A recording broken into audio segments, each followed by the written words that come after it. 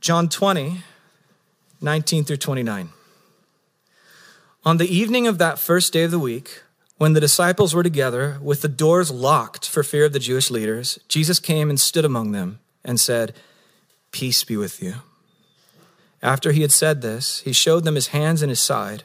The disciples were overjoyed when they saw the Lord. Again, Jesus said, "Peace be with you.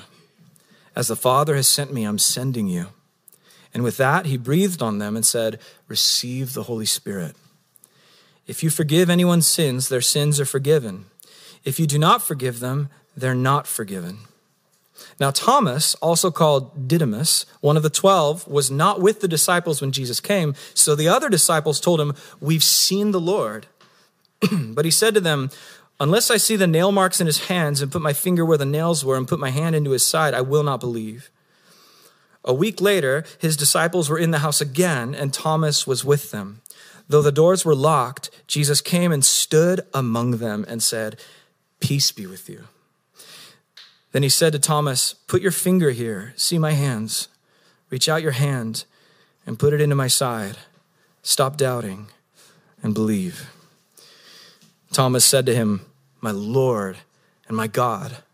Then Jesus told him, "Because you've seen me, you've believed. Blessed are those who have not seen and yet have believed." So today, a week after Easter, and I got to ask, how was Easter for you? How was your Easter week, your Easter day, your Easter dinner? I'll be honest, mine was bizarre. I felt weird about it. The day we're supposed to be with our church and family and friends, we're all legally required to stay away from each other. Because it's not wise or loving to expose ourselves or anyone else to a virus that could be harmful. And my guess is none of us dressed up on Easter. Normally we dress up. I'd love to take a poll to see how many of us put on outside pants for Easter. That'd be fun. It's such a wild day. If you're that kind of hopeful optimist, I tend to lean that way, oh, it's going to be great or whatever. Maybe you were doing awesome for the first 2 weeks of this shelter in place. I imagine now as we're stepping into week 5 of shelter in place, you're not doing so hot, I imagine. And you're joining the rest of us in that. We have a family member who's one of those hopeful optimists, and she recently called and she's like, "Hey, I think I just felt depressed." She was I didn't like that. I think I just actually felt depression. So it's everyone's starting to hit this wall right now. And what is this group shock that we're feeling? If we could name it, what is this group sadness? Even though Jimmy Fallon and John Krasinski are, doing their best to brighten our days, what are we still feeling? This ambient anxiety, if we could name it. Recently, the New York Times interviewed Kate Bowler. She's the author of the book, "Everything Happens for a Reason and Other Lies I've Loved," which is a great title. Kate Bowler is a historian at Duke Divinity School, and a few years ago, she was diagnosed with stage 4 cancer. She's very familiar with grief and loss and fear, and so the New York Times interviewed her about this pandemic, trying to get at what we're all feeling right now. And Kate Bowler said this. She said, "It feels so familiar. That feeling of waking up in the morning and for a moment you don't believe it's real. I remember that feeling of not remembering I had cancer and then remembering all over again every day. I think so many people are waking up each day and forgetting that they're scared that they can't hold their mom's hand in the residential care facility they're at, or their sister's about to have a baby and they won't be allowed in the room with her." And I think we resonate with this. She's got her finger on it. And she digs deeper. And she talks about how some of these roots under our fears, how they've got there. And she says this. She says, "I think it's painful for everyone to know that there's just not a lot of room between any of us and the very edge. It really does run counter to the whole American story. It's a story about how scrappy individuals will always make it, and it's a story about how Americans' collective self-understanding will always build something that will save the nation. And currently, both things are not true. Everyone else in the world will suffer too, but I don't think they will suffer nearly the same cultural disillusionment because they didn't have that account of exceptionalism. So here we are, Easter season in quarantine. And exactly 1 month ago today, our governor, Gavin Newsom, legally required us to shelter in our homes, and we're still locked in our homes. It's been a month. And the economy and sports and international travel and parks and beaches, they're all shut down. I don't even want to know how long until concerts come back. I hear conflicting stuff on that. It just makes me sad. And it's like we're all like leaning in, waiting for that epic climax in the story where all the hero scientists come in with their vaccine and save the day. But it's not happening. And so we just kind of sit around in our house like, is this really happening right now? And so here we are, week 2 of Easter season. What does the story of Easter have to say during COVID-19, during life in lockdown? And I think it has a lot to say. That's why we're taking these 7 weeks to fix our eyes on Jesus in 7 practical ways. Last week, if you tuned in for Easter, we saw the risen Jesus walk up to 2 depressed disciples on the road, and he's like, hey, what are you thinking about? What are you talking about? I want to hear you talk about it. Be with me. And Jesus presented himself to them in the scriptures and in the bread and cup. He revealed himself to them. And now this week, we just read another resurrection story before Hendrik prayed, and this time it's from the Gospel of John, and there's 2 very obvious, powerful things in this passage that have a ton to say to us this morning, okay? So the 11 verses we read, we learned from them that there were 2 different moments after Jesus rose where the disciples were sheltered inside their homes behind locked doors. John 20, verse 19 says the disciples were together with doors locked. And then again in verse 26, a week later, his disciples were in the house again, though the doors were locked. And so they're racked with anxiety, hiding out in their homes because, imagine they just saw Jesus, like the most powerful miracle worker rabbi anyone had ever seen. They saw him get tortured to death by the state. And now they're wondering, okay, if that happened to Jesus, what's going to happen to us? We followed him. We're identified with him. And so they're all locked inside out of fear. And for them, they only knew one thing. There is no going back to normal anymore. This is the new normal.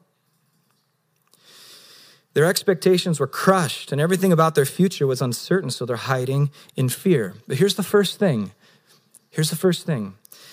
Jesus knows how to get through locked doors. The peace of God knows how to pass through locked doors. This is what God is like. In our text, it says that Jesus comes through locked doors 2 times, both times. And both times it says, he then stands in their midst. This is what God is like. What a powerful image of the peace and presence of God. This is what God is like. It doesn't say he lockpicked the door or kicked it down. It says he passed through. He came through the locked door. And then 3 times in this passage, he says, peace be with you.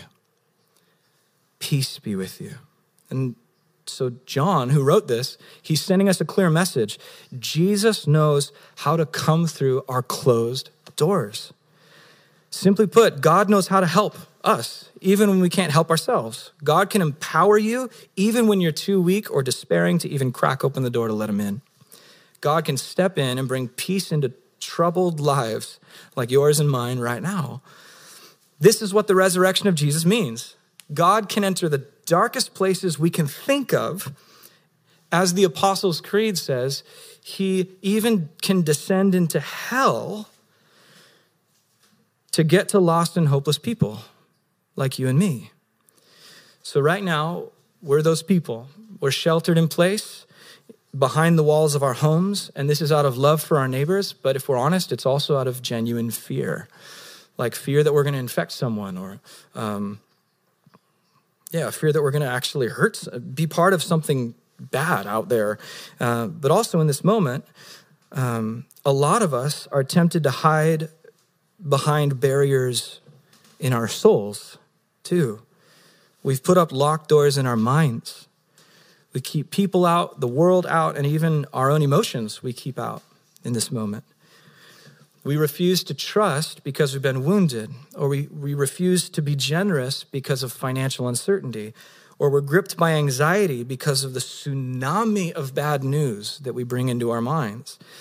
We do this in our relationships and our emotions. We've even done it to God. We wall out real hope in God. We've locked ourselves inside out of fear. And I'm not talking about just our houses anymore. I'm talking about our hearts and our minds. And twice, John presents the disciples huddled behind closed doors, locked in because of fear. Twice. Twice he has Jesus come through locked doors, which defies explanation, and he stands in the midst. He stands in our midst as we're frightened and depressed. And 3 times he says, "Peace to you."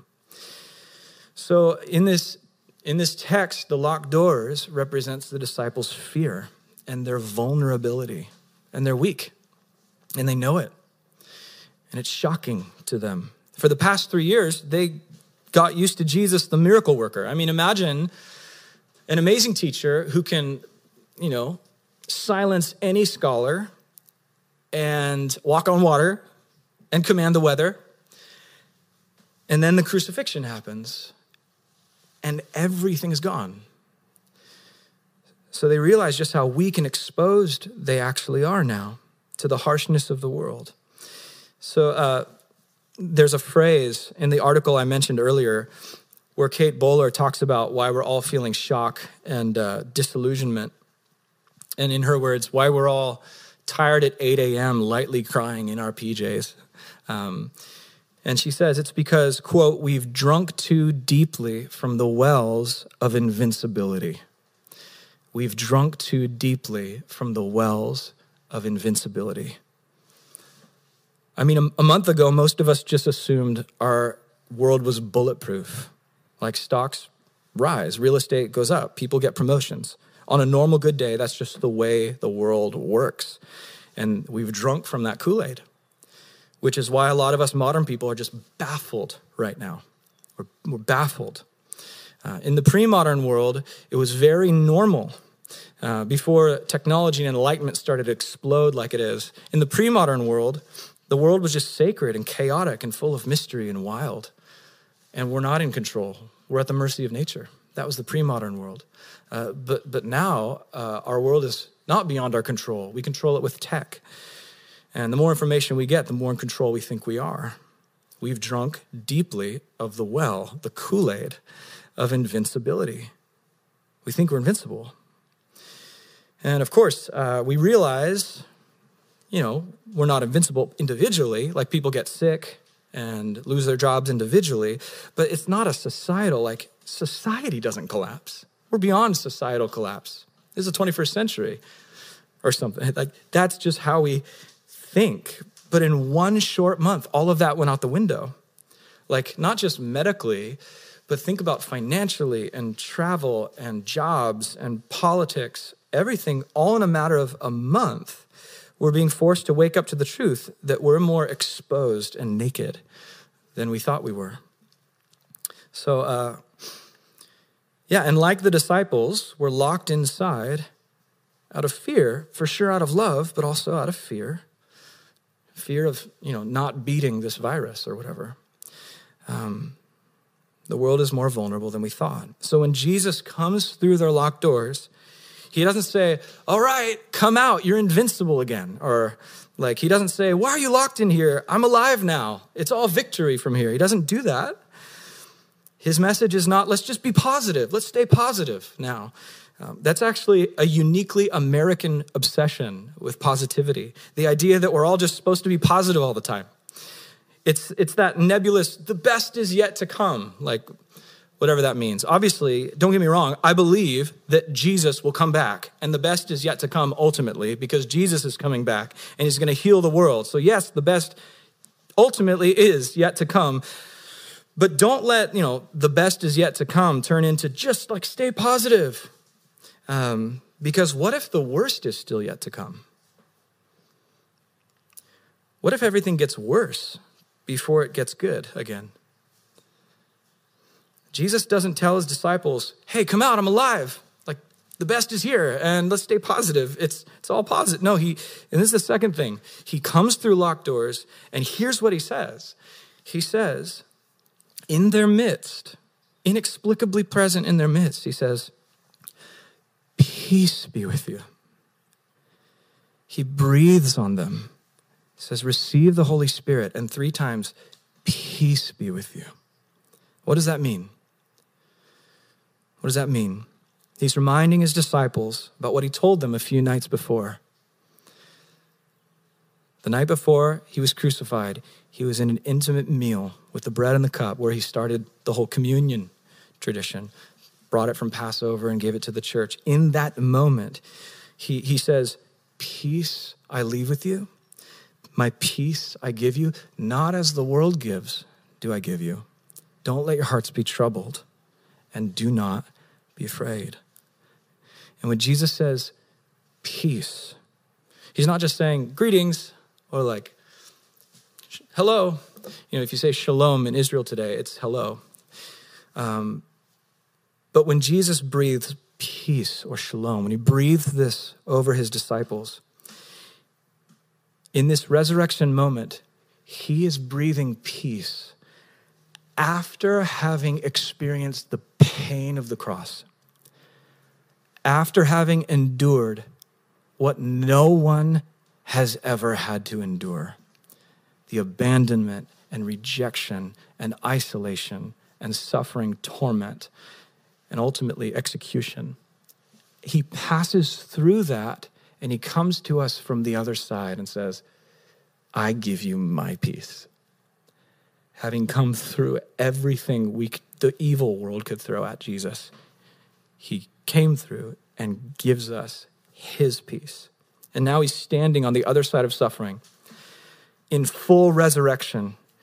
And he walks into the room with his disciples and he says, peace, which means Jesus offers you a kind of peace. No matter the hurt and harm the world can inflict on you, Jesus can go through all that pain to pass through your locked door and stand in the middle of your bedroom, your living room, your heart's room, and say, peace to you, peace to you.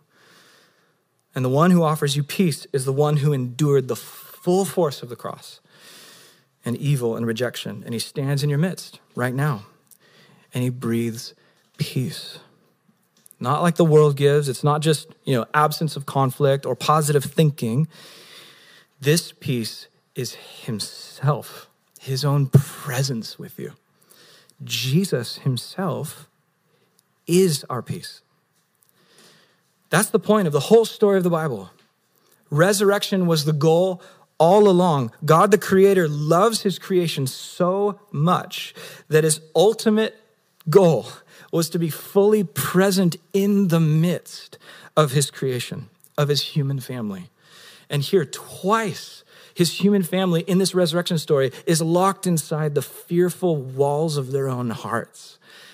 And the God who intended to be with us all along is mysteriously passing through every barrier imaginable to be present to his creation like he intended. Nothing will stop him. Not death, not a coronavirus, and not any level of anxiety, not even the amount of doubt. Notice the disciples didn't need to unlock the door from the inside. Jesus passed through the locked doors. This is what God is like. Jesus himself is our peace.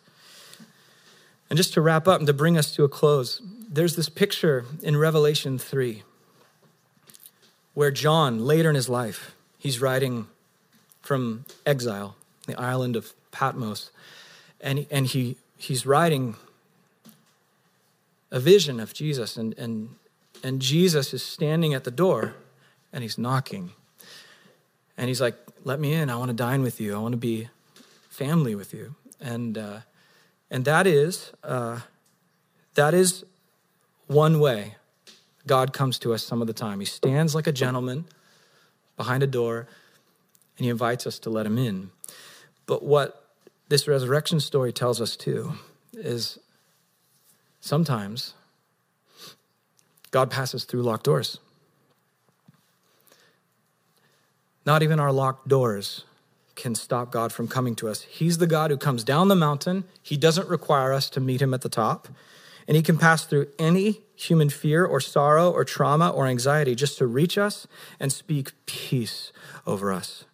And when Jesus comes in, he breathes out his presence. His peace is with us. So my wife brought up last night as we were preparing kind of our minds for this teaching that Jesus, he breathes out his peace and he gives us his Holy Spirit. And notice in the passage, the immediate command, forgive. Jesus knew that his disciples would have a hard time forgiving the world for all the trauma and forgiving their circumstances. They were betrayed by their own countrymen, by their own religious leaders. Everyone killed their Messiah. And Jesus, coming back from the grave, he says, I give you the Holy Spirit, I give you peace, and now here's ultimately the deepest command I can give you, and that's forgive. Just like I don't hold your sin against you and I come through your locked door for you, now you go and do likewise. I'm sending you to extend forgiveness through the locked doors of others. This is why we're set free into a world that it can come at us, and with Christ's resurrection power, we can endure like Jesus did and then forgive like he did to our own hurt. And so we're going to come to the table. But before we do, there's two things I want to kind of practice. The first one, I'm going to lead us through the practice for the week, which is imaginative prayer. And we're in a perfect environment to do that right now because you're probably at home and in a semi-comfortable spot. And that's a perfect environment to be able to sit with Jesus and envision his presence, thank him for his goodness, and encounter him. And so I'm going to lead us through a practice called imaginative prayer right now. And I pray this is just like a tool in your belt you can take with you through the week. And if you're part of a community, hopefully you are, we're going to reintroduce this practice in community groups this week. And we're going to do it together and then alone. And so first, the prayer practice. Here's a verse to get us started. Colossians 3, verses 1 and 2. It says, since then you've been raised with Christ. Set your hearts on things above, where Christ is, seated at the right hand of God. Set your minds on things above, not on earthly things. And that's not saying don't ever think about anything in the world. That's not what that means. It means let your mind be ultimately transformed and fueled by the truths of God about him and then what he says about us. And live from that place. Don't live from the changing times or whatever the news is tomorrow morning. And then finally, Philippians 4, 8 and 9. Finally, brothers and sisters, whatever's true, whatever's noble, whatever's right, whatever's pure, whatever's lovely or admirable, if anything is excellent or praiseworthy, think about such things. Whatever you've learned or received or heard from me or seen in me, put it into practice, and the God of peace will be with you. Hear that? So that according to these verses, there is a direct link between how we steward our minds and how we experience the joy and peace of God. Think about whatever's true, right, noble, the gospel, Jesus, his love, his character, what he says about us. And it says, and the God of peace will be with you, just like he was with the disciples. So he's coming to us now, and he wants us to stay there with him. So that's what this prayer practice is meant to be. It's an ancient prayer practice where we quiet our hearts and quiet our minds. So I'd encourage you just to kind of get comfortable in your wherever you're seated. If you're crossing your legs, something I find helpful, just open my arms and legs because my my body tends to dictate my soul, to my soul during prayer. That's why we lift our hands to open ourselves and our awareness to God. So just feel free to open your body and take a deep breath and invite the Holy Spirit to come where you are. Invite him to guide you with Scripture and with his kindness straight into the presence of Jesus. And so I'd just like to invite you to envision a setting. Maybe it's the room that you're in now, or maybe it's a place you love to go when you were a kid. Maybe it's a tree you like to climb or something. Just envision a setting and thank God for this place of good memories, and invite the Holy Spirit into that environment. Feel free to close your eyes or take a deep breath. Invite the Holy Spirit into that setting of fond memories. And now we're there in the holy place with God. We've invited him. We've set the table for him. Some call this, the inner sanctuary. It's a place in your imagination, but a picture is worth 1,000 words. And so as we communicate this space and we ask God to come in, we're saying, God, come in to a place that I've prepared to meet with you. I want to see you. And now, just imagine Jesus. Imagine him coming to meet you. If you did climb that tree as a kid and you're in the tree, then he's down at the bottom of the tree laughing and smiling up, saying, hey, can I join you? And bear in mind, the image of Jesus isn't as important as the character of Jesus in your mind. His character is clearly revealed through Scripture. Compassionate, gracious, just. He's fair. He's right. He knows how to judge sin. He knows how to heal. And he's always the one in pursuit of you in love. And so Jesus is walking. Maybe he's climbing a tree to join you, or maybe he's passing through a locked door like he did for the disciples. But he's there.